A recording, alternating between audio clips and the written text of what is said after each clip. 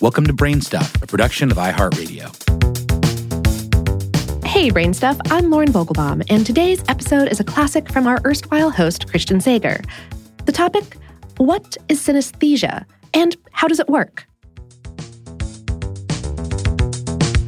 Hey, BrainStuff, it's Christian Sager. Have you ever heard a color or smelled a sound? If so, don't worry, you are not alone. Instead, you're part of a group I consider superpowered. You have synesthesia.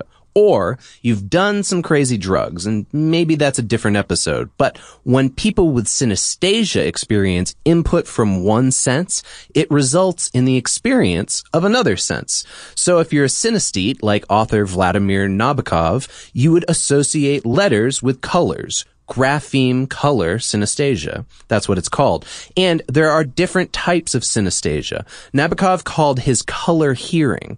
This grapheme color stuff is the most common type, but synesthesia can occur between just about any combination of senses or cognitive pathways. And not everyone will experience the same type of synesthesia the same way. So while the soft ah sound always seems like fire engine red to one synesthete, it may be cobalt blue for others.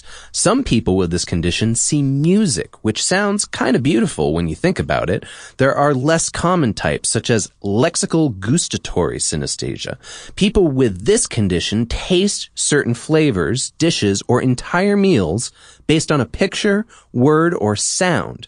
Smells could have colors and shapes too. The list goes on. There's mirror touch synesthesia, ordinal linguistic personification, and number form, where a person sees numbers as a distinct map. So this is all fascinating, but how do people get it? Researchers are still working on that one, but they believe the condition tends to be somewhat inherited or genetic, as about 40% of synesthetes have a close relative with synesthesia. Most synesthetes recall having the condition for as long as they can remember. It might sound like people have made mnemonic connections with sounds, colors, or so on, but research shows it is a genuine sensory phenomenon rather than a memory exercise. For example, if we drew the number 5 all over a piece of paper, scattered with a few 2s forming a triangle, most people would have a hard time seeing it. They'd have to look closely to search for the 2s and then slowly construct the shape. But a grapheme color synesthete can see this triangle almost instantly. Researchers think that synesthesia is a kind of cross-wiring in the brain. In grapheme color synesthetes, seeing a number stimulates your grapheme region and the area of your visual cortex that responds to color stimuli. One theory is that there are increased neural connections in the brain of synesthetes that could have been the result of less neural pruning, that's what they call it, neural pruning, while in utero.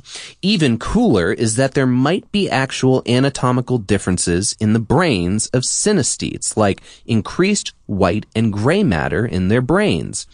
One bit of sad news for all the non-synesthetes out there, although one study did find that some exposure to color letters built up their association, the effect didn't last. So people can't just catch synesthesia. But hey, it's not like all the synesthetes have a great time. It can be uncomfortable to see a number in the wrong color. And one lexical gustatory synesthete said that if a certain name doesn't taste right to him, he has a hard time liking the person it's attached to.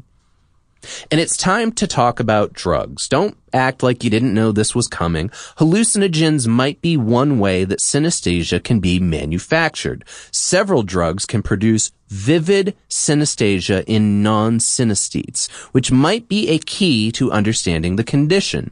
One researcher has posited that in non-synesthetes, information in a multisensory area travels back easily to its single sense area, but in synesthetes, it gets a bit mixed up along the way. Hallucinogens may temporarily alter the user's neurochemistry, confusing those existing connections. I mean, let's face it, going to a concert might be pretty amazing for people with visually associated synesthesia. Today's episode was written by Ben Bolin and produced by Tyler Klang. BrainStuff is a production of iHeartRadio's How Stuff Works. For more on this and lots of other topics, visit our home planet, howstuffworks.com. And for more podcasts from iHeartRadio, visit the iHeartRadio app, Apple Podcasts, or wherever you listen to your favorite shows.